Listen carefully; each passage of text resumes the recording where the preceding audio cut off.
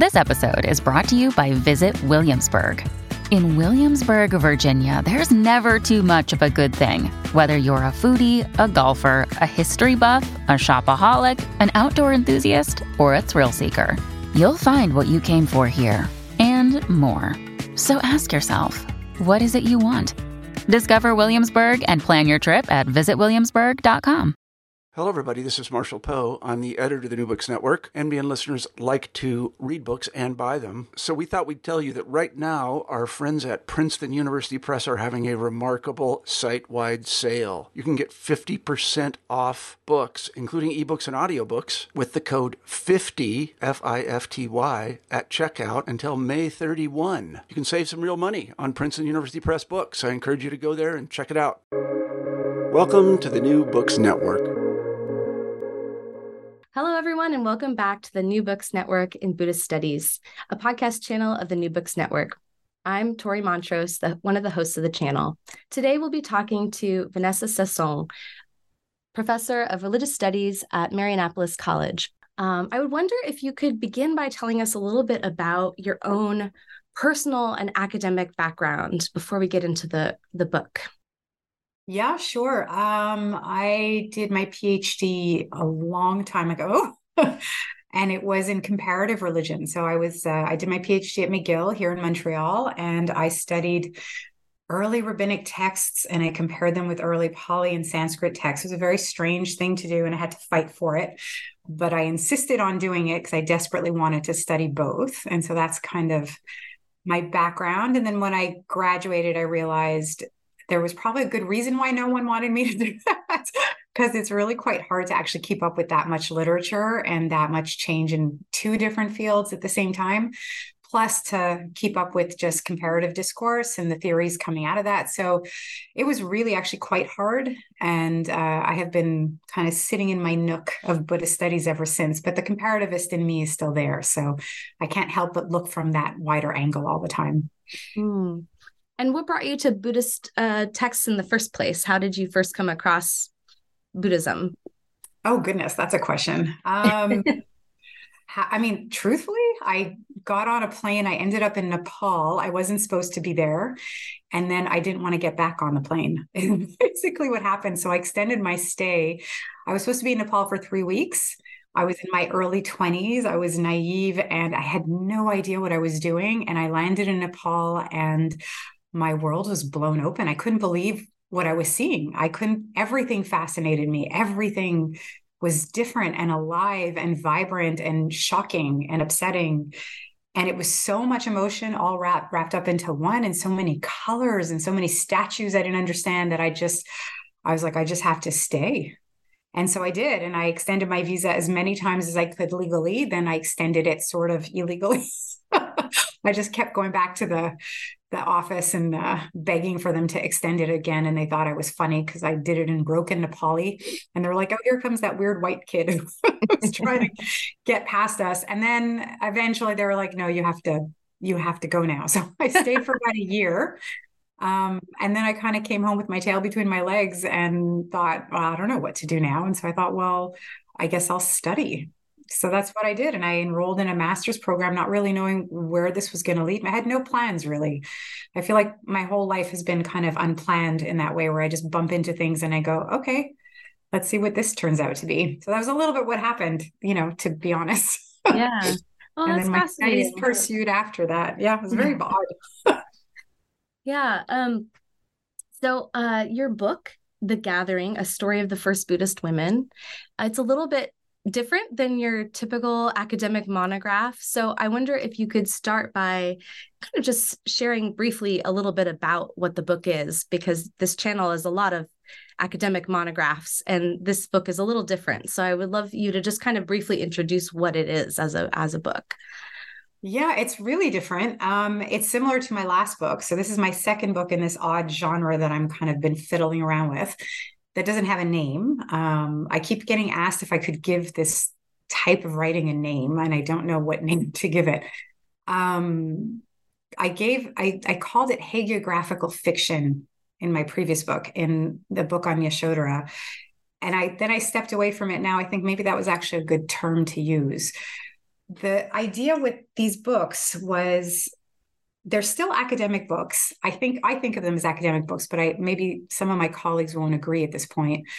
But from my perspective, these are books that are deeply entrenched in research, but they're shaped very differently. And so the idea was that not to stand apart from these stories. I feel like I wanted to study these early stories of the Buddhist tradition, but I wanted to participate in them and not just stand far away from them. I wanted to become the storyteller. So it was a little bit like if you're studying performance arts all day long, but you never get up on the stage, right? And so there's some kind of disconnect that I was always feeling, that I was reading stories and reading storytellers and enjoying them, but there's a distance that you have to practice, a little bit of a clinical eye that you're always keeping as you stand a little bit apart to be able to assess what you're looking at. But I was quite convinced that if I jumped on the stage, I would see it in a completely new light. And I wanted to know what that was. So on some levels, I abandoned my academic distance. I very much abandoned my academic distance, but it still felt like a profoundly intellectual project, was to engage with the material by participating in it. And so telling the story instead of describing it, being the storyteller instead of being the audience member, is what I've tried to do with these books. So I'm telling the story in Yashodhara. I was her, and I took on her voice. In The Gathering, I'm telling the story of the first Buddhist women and their request for ordination.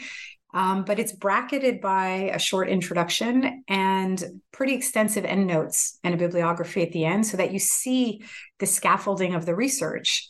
But the actual presentation of the narrative really does stand almost like its own fiction or its own novel.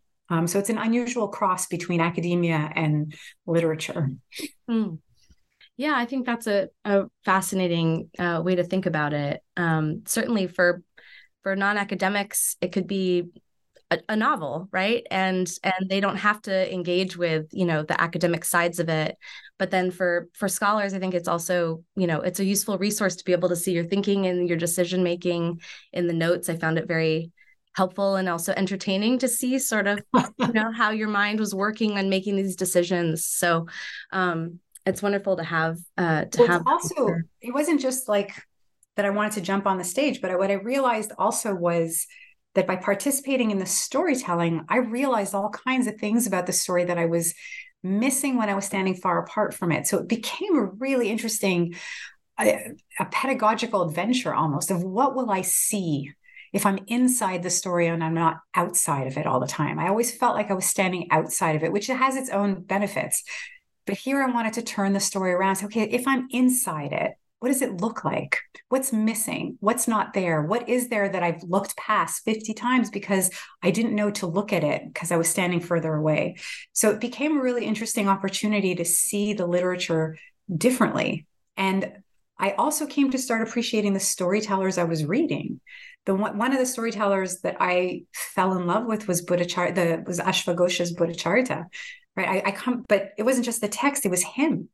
I started imagining Ashvaghosha. I never imagined Ashvaghosha before, but all of a sudden, I thought, "Oh, what did he feel like when he was writing? And what resources did he have at his disposal? And how did he decide this versus that? And why did he tell the story the way he did?"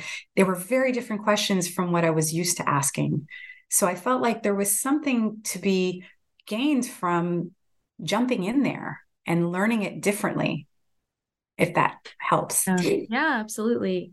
So clearly you did it the first time with Yashodhara, and it was, I'm sure, an experiment on your own part, right, to figure out whether or not how you would do this, and then you decided to do it again. So what was your thinking about picking that second project of the first Buddhist women, and could you say more about why this made the best, your second project? Well, it was almost like I had no choice.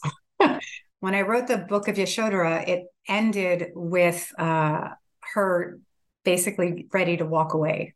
And so the whole story kind of gears up to the moment when Yashodhara and Mahapajapati, and according to the early sources that we have, these 500 Shakyan ladies, which I kind of played around with as a concept, but that the story is that these women, it doesn't end with the Buddha leaving the household, right? That's one story of the tradition, but there's more to the story. And so I ended it with he leaves and they have to kind of figure out how to pull the pieces together. But then eventually they have this question of what is it that he did and can I do it too? Which is the question in this early literature is, can others do it too? Right? That's basically what all Buddhism is about. And so Yashoda ends with them standing at the gate, looking outwards going, are we going to do this? And so I had no choice but then to answer the question, yeah, they're going to do it. So it seemed inevitable that I would have to tackle that story, but I was actually really quite intimidated about trying to narrate this story, because this story is very alive in different political ways for a lot of Buddhist women. And so I knew none of these stories are neutral. These are stories that are sacred narratives, and they mean a lot to a lot of communities in different ways. And tackling this really complicated story of women asking the Buddha for ordination, I was nervous. But I felt like I had no choice. I felt like I had to the story wasn't done. I had to continue. And so COVID struck and I was staring at my computer and I thought, okay, we need to keep going. I have to follow them into the forest and figure out what was it like for these women? What was it like? It was just such a crazy question as these women went off into the forest to ask without any support structure, can we do this too? And then they don't even get the answer that would have made them safe. So to me, this was very courageous and it was very reflective of what women are still facing today in many different contexts. And I thought I have to tell this story so that it had to happen. Yeah. Yeah. Yeah. So then I guess one of the things I was wondering if you could speak about your choice to make Vimala the protagonist and, first, why choose her as the kind of central, voice of the book, even though you pop around with a couple of other voices but Vimala is certainly the kind of through line. And then I'm curious too, how you chose Patachara and Bada Kundalakesha as her companions. Like what was that process? So there's a different kind of process with creative writing that I'm starting to really enjoy. And that is that some of it is just instinctive, right? Not everything is as planned out as it tends to be when you're working through an academic argument. So there's some spontaneity involved and there's some kind of attraction that happens that's not always calculated.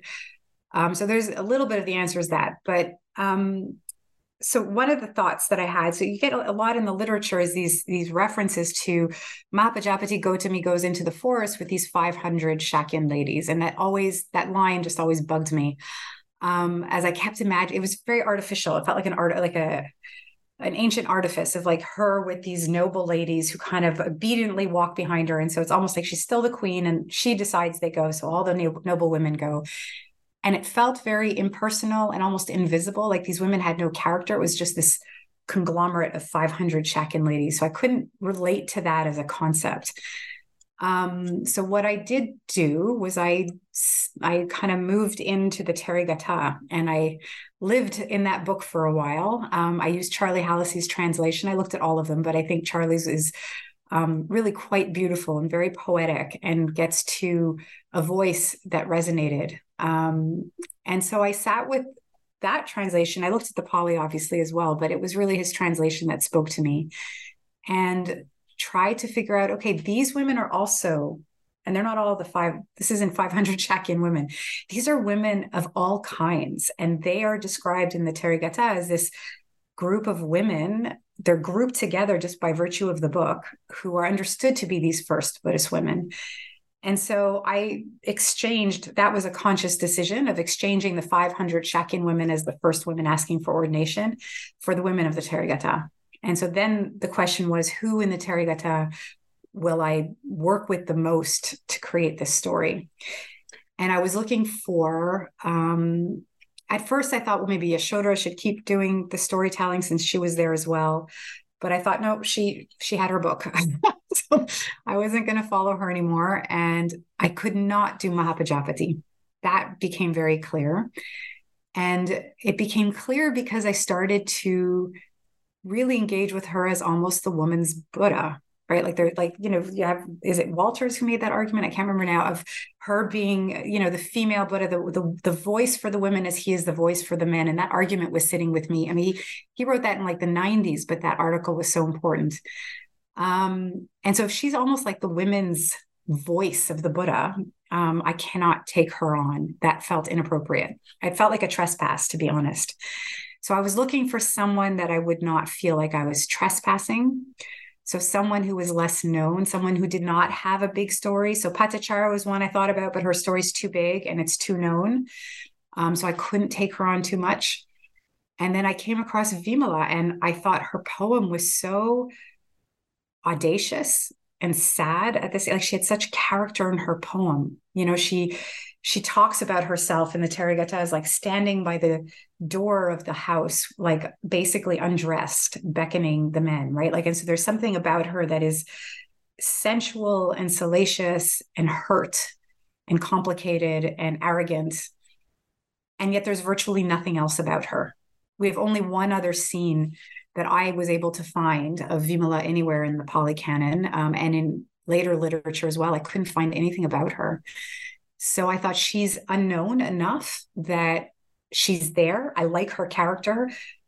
So that gave me something to hold on to, but she's not someone I was trespassing into. And that felt like the right move, was that I didn't want to take someone that was too known, because then you're projecting all of what you know about a character, and you're reading the book going, that's not how she is. So almost no one knows Vimala. And so I figured that was a kind of safe road to follow. Even like writing about Ambapali and Patachara, I felt like we have our impressions of them. They're strong characters. So there's only so far I can describe them.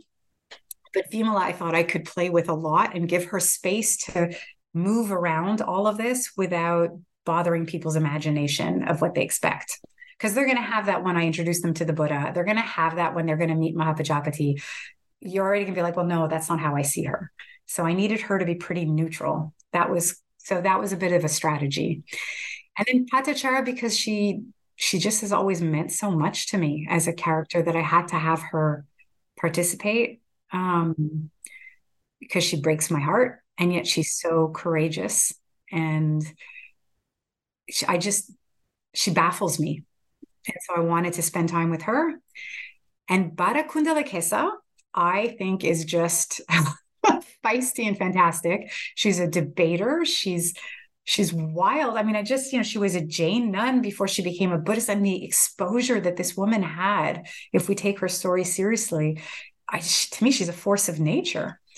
So I had to take characters that I was drawn to, that I was excited about, or that affected me, so that I could engage with them. But Vimala had to be a small character in the popular Buddhist imagination, or it wouldn't work. Yeah. Wow, that's very, very illuminating to think about, kind of the different characters, and how you do have to kind of think about everyone's feelings about them. And I found myself, I teach with the Therigatha in my class as well. And, there's certain poems on Bapali that students love, for its poetic quality and all these other things. And so, so they do feel very familiar. But Vimala was definitely not very familiar to me. And so now she'll be very familiar to me. I'm right. sure every time but now you're going to project, right? That's the problem, is now you're going to project the Vimala of this book onto the poem, right? Like, we do this in our minds all the time. So you have to kind of stay conscious of that. Right, yeah. Right. You mentioned, before we were talking about this decision about the different characters, that there were kind of insights that you had in doing a book through this process versus a more kind of traditional academic research book. So can you think of was there any examples or standout incidences where you really, like, writing it in this way, in this fictionalized way, really, changed your mind on something, or some story or idea that you hadn't? Yeah. Well, there was one thing that really struck me that I didn't even think about before. And that was, I never even wondered, like, how did the women get away with this? Like, I never thought about that before. The story is, the women, they go, they ask, he says sort of yes, sort of no. Then they follow him, they ask again, and he's like, fine, but here's the Gaudamas, right? Like, that's the story. But when I'm like trying to build a story of these women going from the no, or the sort of that evasive thing that you get in all the different vinyas, to them just walking to Vesali to ask again, there was a couple things. First of all, the fact that they did it again, that I never dawned on me until I was writing it, that he had already said no 3 times, and 3 is a big number.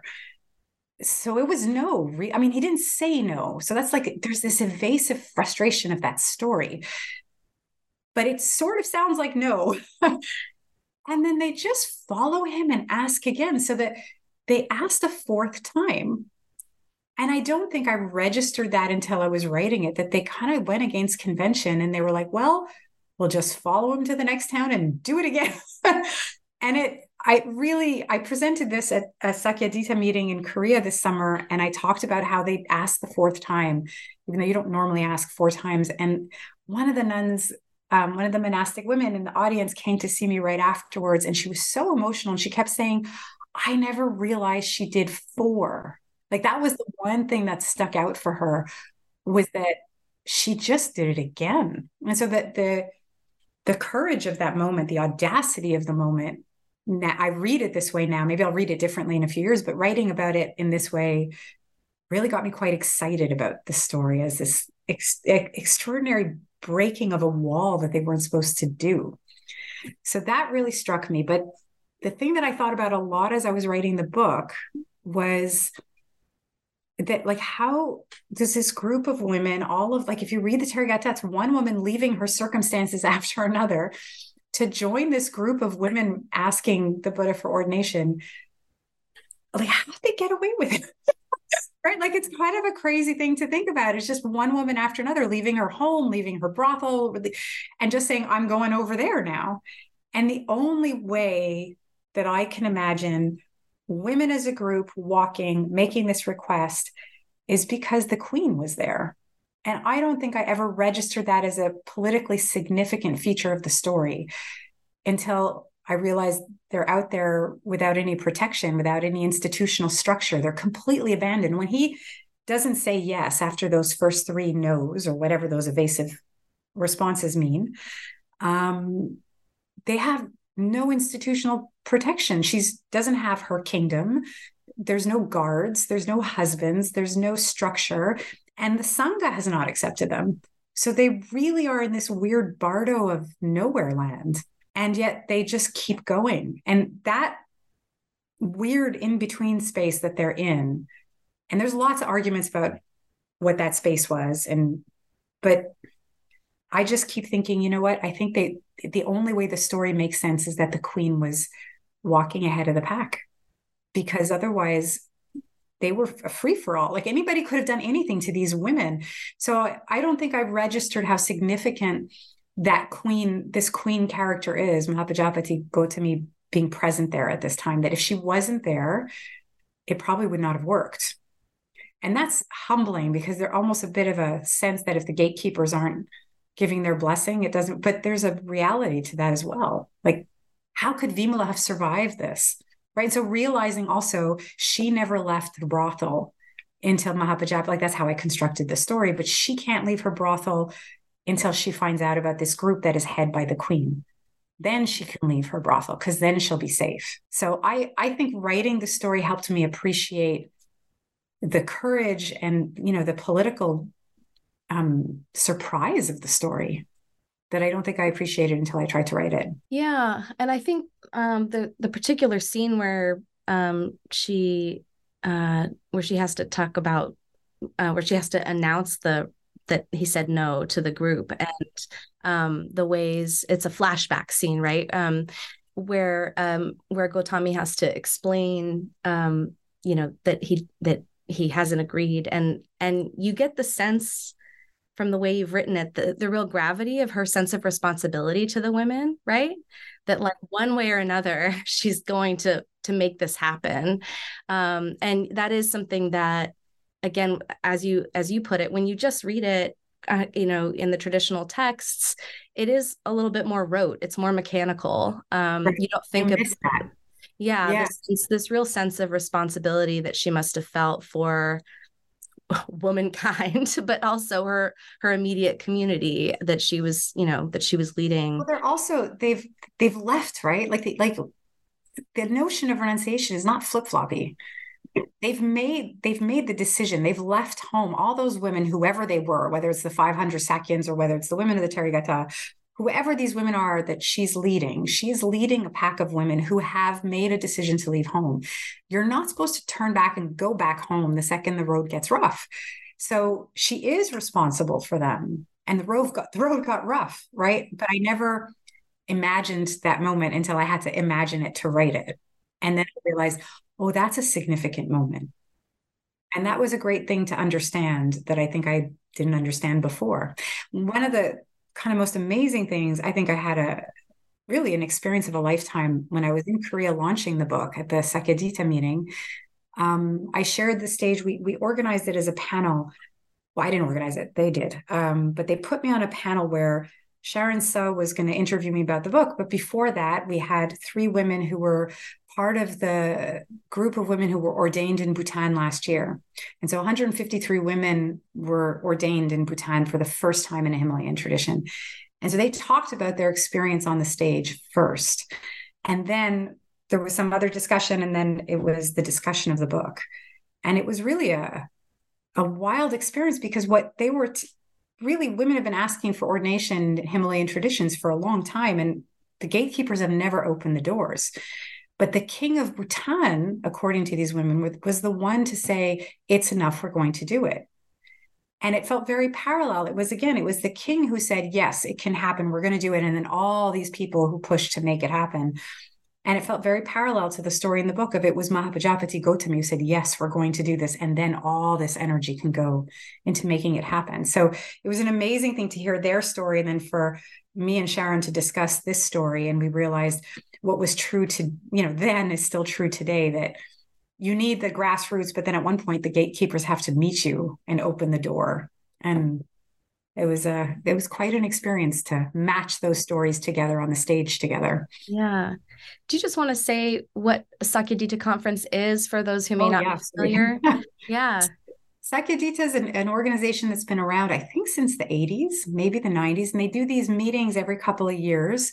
Obviously, it stopped during COVID, but to give an opportunity for Buddhist women, mostly monastic women, but all women in the Buddhist community, and for scholars and practitioners to network and to discuss and to share ideas and talk about what's happening for Buddhist women. So in academia and on the ground. And so I've attended a number of these meetings over the years. And this one in Korea was the biggest they'd ever done. It was a stadium with like 2,500 women in the audience. It was an extraordinary experience to be with so many women, to talk about women's history and women's current realities. It's quite an experience to have at least once in your lifetime. And so it was there that I launched the book, and it was quite an amazing way to start this little book's journey into the world. Yeah, absolutely. So there were several themes in the book that just really resonated throughout, themes like motherhood and female friendship and trauma and grief. And I just wondered if you could say a little bit about any one of those themes and how you thought about, their presence in the book. Well, those are themes that I think they're all over the Therigatha. I think they're the themes of many women's lives. It just seemed pretty natural to me that if you're going to have a group of women who are walking together and who are trying to accomplish something together, then all those themes would have to be there. Motherhood is all over the early Buddhist literature, and it's complicated. It's not one way. It's not just idealization or destruction. It's women losing their children like Patachara and Kisa Gotami, and women handing their children over to others to raise them like Vadamata, and women like Mahapajapati Gotami and Yashodhara who say, okay, you can go. And I find that so sophisticated and beautiful that Buddhist literature gives you all these venues for motherhood. They don't make it like one picture. There's women who give up their children. There's women who walk away from their children. There's women who lose their children. There's women who go into renunciation with their children. To me, there's such nuance in all of those pictures. And it was a pleasure for me to be able to paint some of those images, and I was getting it from the literature. It wasn't from me. And grief and trauma and poverty. I mean, all of these things are in the literature. And so it seemed natural that it would be in this group. What did strike me as being really special, though, that I've had time to reflect on since I finished writing the book, was that when men often are described as going into ordination, it's often individual. So one man shows up, another man. Sometimes you'll have friends who go together, like Sariputra Moggallana, they go together as friends. They have an agreement. Sometimes you have husbands with their wives. But a lot of it, but it's not a mass. It tends to be pretty solitary. When the women go, they go as a team. And that's what I imagine. That's what I see in the Therigatha. That's what I see in the story of the women arriving as a mass to present themselves to the Buddha. And so I imagine that there's got to be friendship there and community. And there's something quite amazing to imagine women. And this is women of all different backgrounds. That's also something I had not thought about until I wrote the book, is that you have homeless widows and you have prostitutes and courtesans and queens and princesses, and they're all eating from the same food. I mean, it's not separate meals. I can't imagine anyway that you have like queen's food being produced, so presumably they're all eating the same food and they're walking together, and their poems are all in the same book, and they're from different kingdoms that were probably warring from each other, speaking different languages, and they did it as a community. And I find that really quite beautiful, and I don't think I appreciated that until I had to imagine it. Yeah, I think I found myself wanting to call my girlfriends like throughout reading the book because I think it's a really celebration of female friendship and the power of it. And I think too, there's plenty of places in the Buddhist literature about the power of friendship and liberation, right? The importance of having good companions. But it's usually it's usually referring to male monastics, right? And so we don't get a lot of that kind of vivid depiction of the role of female relationships and female friendships. And as it's often, it's about us as women overcoming our relationships because we're too attached to those relationships, or we're too competitive about them, or right. something. Right. Yeah. Whereas the Buddha, has to remind men, no, actually you can maintain, good relationships with good friends. They will help you, that we have that in the Buddhist text, but not so much for women. And so I think it was really, one thing it made me think about was about this, and that is not in the Therigatha. You don't see the friendship. That's not really there, right? Well, there's actually a surprising verse in Kisa Gotami's poem. If you go back to it, I don't have it on me now. I think it's actually at my office. But in Kisa Gotami's poem, I think it's near the beginning of it that she talks about the importance of friendship. Oh, okay. Yeah. So, I mean, it's not everywhere. Yeah. I think you're right. Yeah. But certainly in her poem, there's this statement that you need good friends. I can't remember how it's phrased, but there's we'd have to look it up right now, but there's something about that having good friendships is true for anyone in the world, that we need friendships, and that if you have good friendships, then you'll be well, or something to that extent. Right. And then what you do also have, you see, it's a question of how we look at it. We're so trained not to see certain things. And then all of a sudden you see something different and you're like, wait a minute, that's everywhere. Another way, and I'm just saying this now I hadn't thought about this until you said this. So you're helping me see it differently. Is that there's so many places in the Therigatha, and it's probably true in the Therigatha also, where there's interaction between the women in the text, right? So if I'm thinking just of that Kisa Gotami poem, she's inspired by Patachara, and I think that's why the conversation is about friendship. And then there's a female goddess who jumps in and she talks about, right? So they're all kind of talking to each other. Even Vadamata's poem, which is so striking, her son is in there talking with her, and he says, I learned this because of her. My mother taught me. Right. So you do have a sense of conversation. It'd be really worthwhile for somebody to study that and see if there's more or less in the Therigatha and the Therigatha. But where is that rule? Because it's not explicit, but I think it's there in terms of enacted behavior. They're all telling each other's stories and interjecting in each other's poems. And so the friendship is there. We just don't know to look for it because we don't we don't think about it, or we don't value it, or it's, I don't know, we're funny that way. We miss a lot of things that then you see when you look again. Right, right. I wonder if you could say a little bit about how maybe if you use this in your classroom, how you use it, or if you envision other, or if you've heard from others that have used it in the classroom. I certainly, yes, the book. Yeah. So I plan to use it in my class next semester on sexuality and gender and Buddhism. And I'm, just curious to hear your thoughts on whether or not you've used it, or if you have plans to use it and how you might use it. I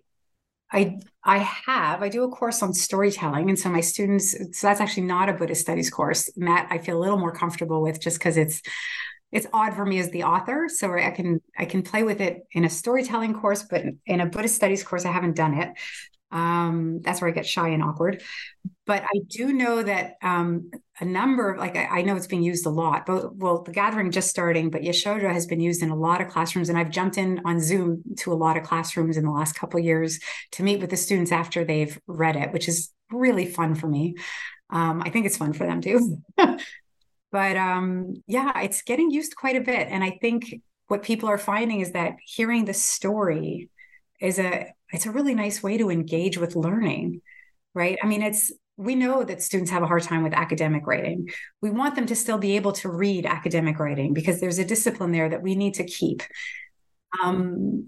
But a story really is a nice way to settle in with some new learning. And so I think for courses on women in Buddhism, or religion and sexuality and gender, or introductory courses in Buddhism, these are really nice ways to get to know the tradition. And then you can follow up with the bibliography. Where else will I learn? How can I learn this stuff? But at least you've had a positive engagement to start you off. And then you can use the notes in the bibliography to keep going. I wouldn't stop with this book. But I do think it's a really good place to start, where I would do it.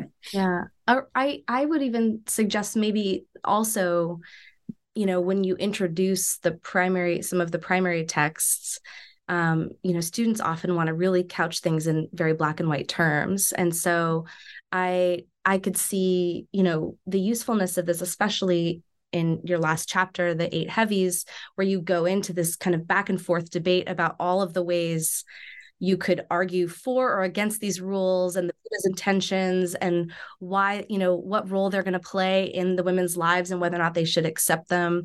I could see it as kind of giving students permission to have more nuance than they often do when they see these rules. Absolutely.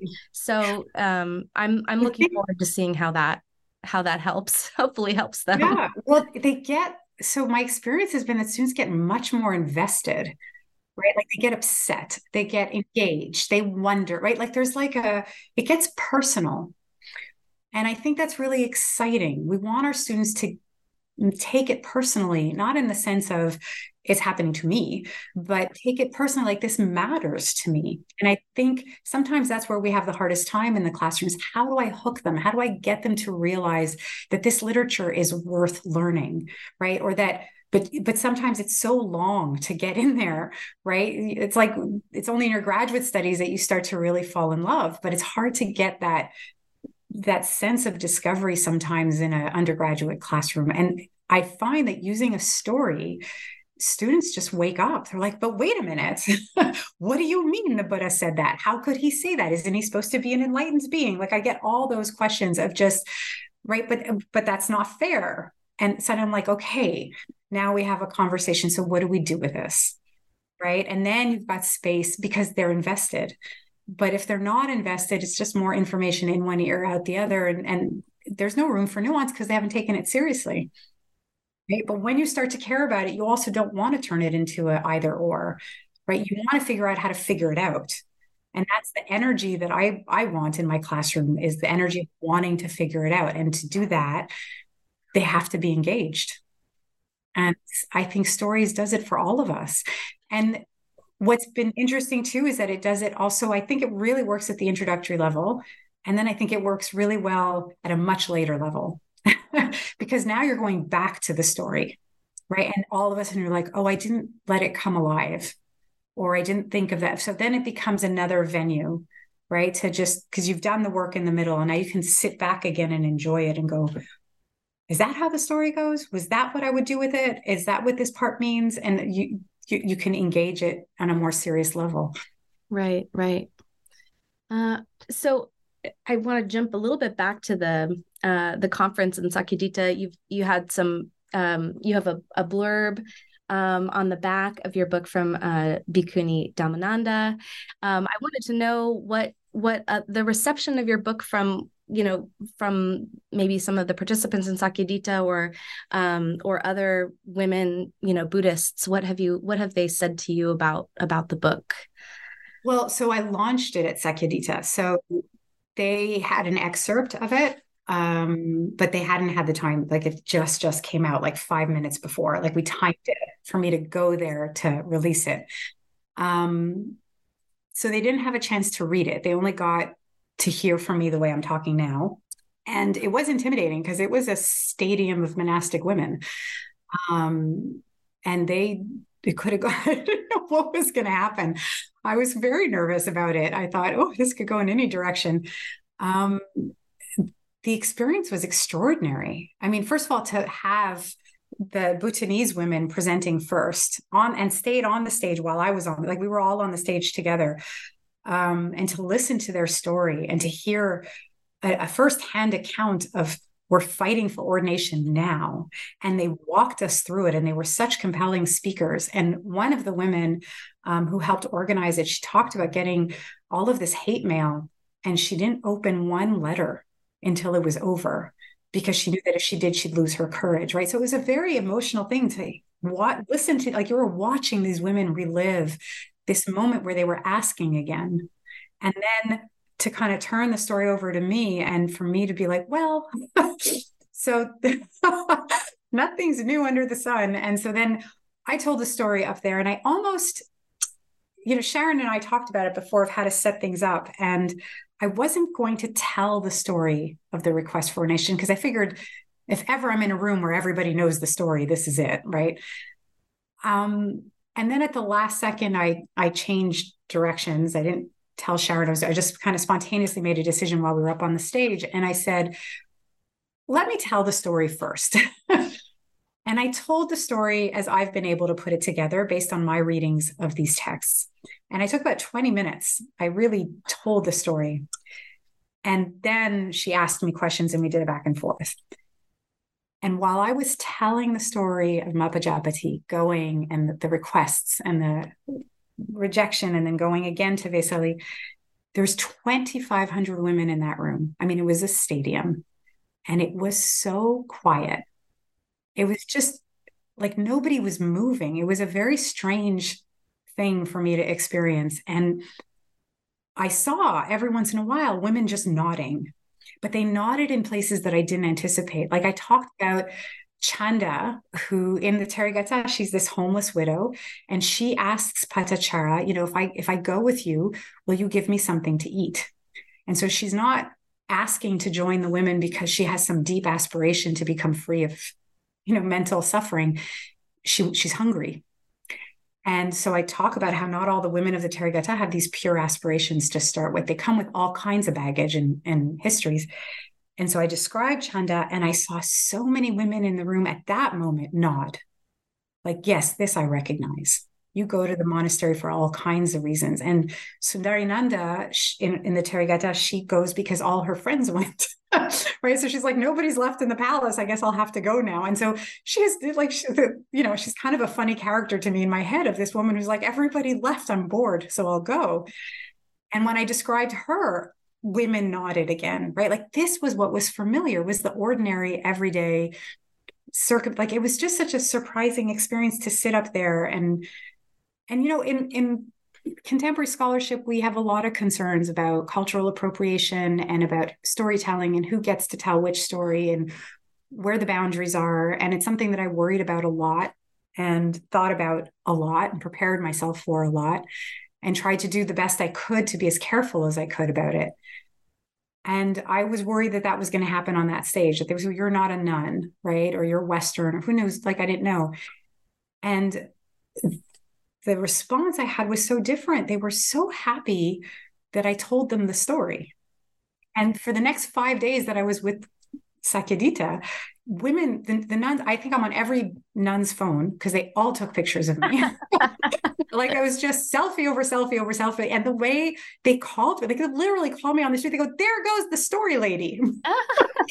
I became the story lady. And it was, what moved me the most was they know some of the repercussions of the story. Like they don't have the same level of ordination. Not all women have the same access. They know about the Garudhammas. But to have the story kind of laid out and to go through it, I think most of those women had never had somebody just tell this, because it's in pieces and I've put it together. And they were very emotional. I mean, I'm sure different women had different responses, but what I saw was this kind of flood of emotional gratitude that I didn't anticipate. And I got to speak with so many of the women over the next few days. And the ones who at least approached me, maybe some were really mad and they didn't approach me, but everything I received was really quite warm. And so many of them said, thank you for paying attention to us. And so here I was worrying, like, am I doing a wrong thing? Am I doing cultural appropriation? Am I stepping in places I shouldn't be stepping? And I kept going anyway, but I was thinking about it and I wanted to be careful. And so far, that has been the response. And when Bhikkhuni Dhammananda read the book, she said she didn't want it to end. She was like, I just want to hear more about these women's lives. And she was like, you brought them to life. She was so happy. So I don't know. I don't know what's going to happen. Somebody might get mad at me soon, but so far I've had a very nice experience about all of this. But, it can change on a dime. So we'll find out. Yeah. I had a curiosity throughout reading. There were many references to trees and birds. And so every time I saw that reference, I was kind of scanning the cover to see kind of if I could read the meaning of the cover. So I wonder if you could talk a little bit about the cover design of the book. Well, the trees, I mean, I have a thing for trees, but the trees and the birds and the forest was really important to me. I wanted it to feel alive. That was in part because I think that's very true in Buddhist literature, is that, there's agency to trees and to nagas. And there's like this whole kind of universe that is textured and alive and complicated with all kinds of living things pulsating everywhere in Buddhist sources. And I was trying to capture some of that without going over the deep end and then losing my audience. So I was trying to get as much of that in there as I could without it being unreasonable to a contemporary audience. But I also had Amitav Ghosh in my head about that. So he's a Indian-American novelist. He also has a PhD, I think in sociology or anthropology or something. But he wrote a book called The Great Derangement that had a huge effect on me, where he talks about climate change. And he makes this argument that artists really have to bring the natural world to the forefront in their artwork. And he says we tend to tell stories where the earth is tame and it's the background to our dramas, the human dramas. But the earth is alive. And the more we just put it as like the stage that is dead, and make it as the back, like we're not developing an imagination to see it as alive. And that's what's missing in all our discussions about climate change, is we have to imaginatively engage with the earth as a living being. And so we have to make it part of our stories, right? Because right now we don't see it in our stories. And so scientists are talking about climate change, but storytellers are not. And I found that such an interesting challenge. And so that was in my mind, that I wanted the earth to be more of a participant, but it was very hard to do. So I struggled with it. I don't think I've completely managed it yet. I want to try again, but I still don't quite see how we separate the human drama from the earth's drama, because I'm drawn to the human drama. But that was a big part of why the trees and the birds, and they're all just, the forest is such a big part of the story. And when I did the cover with the publishers, I wanted it to be imaginative and playful. And I wanted that one crow to be there. So that's why the crow is there, because I feel like he's a little bit of the guardian angel of the story and he's following the women. So it's just kind of creating this pretty landscape that I think is alive and is playing a part in the story. It's not just about the women, but yeah. Yeah, I sort of saw the various types of birds as kind of representing like just some of the diversity of the women represented, right? That they're all kinds of. So, but and then when the crow comes into the picture, of course, I was like, okay, so we've got him represented, but or her. Crow's there. But yeah, I appreciated the biodiversity on the cover. So I've taken up a lot of your time, and before we leave, I would love to hear about projects that are in the works, things you're thinking about, next steps or current things that you are working on. I am in the very odd position that I have not been in over 20 years, where there's nothing in the works. I have never been in this position. I mean, I have a book in my head, but I have not started. I think, I don't know, I think I'm taking a break. I'm not sure what's happening, but I haven't started working on anything else. I had another book with Kristen Scheibel that just came out like 2 weeks ago. That was a strictly academic book, kind of your classic a biography of the Buddha's life, which I really enjoyed doing with her. And we did it as a team of scholars. So that's 2 books out this year. And I've got, I've like come to the end of my capacities, but I have another book in my head. I just haven't had the courage to start writing it. So we'll see if I write it or not. Yeah. I don't know. Well, rest is generative, so I'm sure it will lead to good things. And I'm excited to talk with you about that second book in a couple of weeks about the new edited volume that just came out. With pleasure. Well, thank you so much for your time today, and it was wonderful chatting with you. Thank you for having me. It was really nice.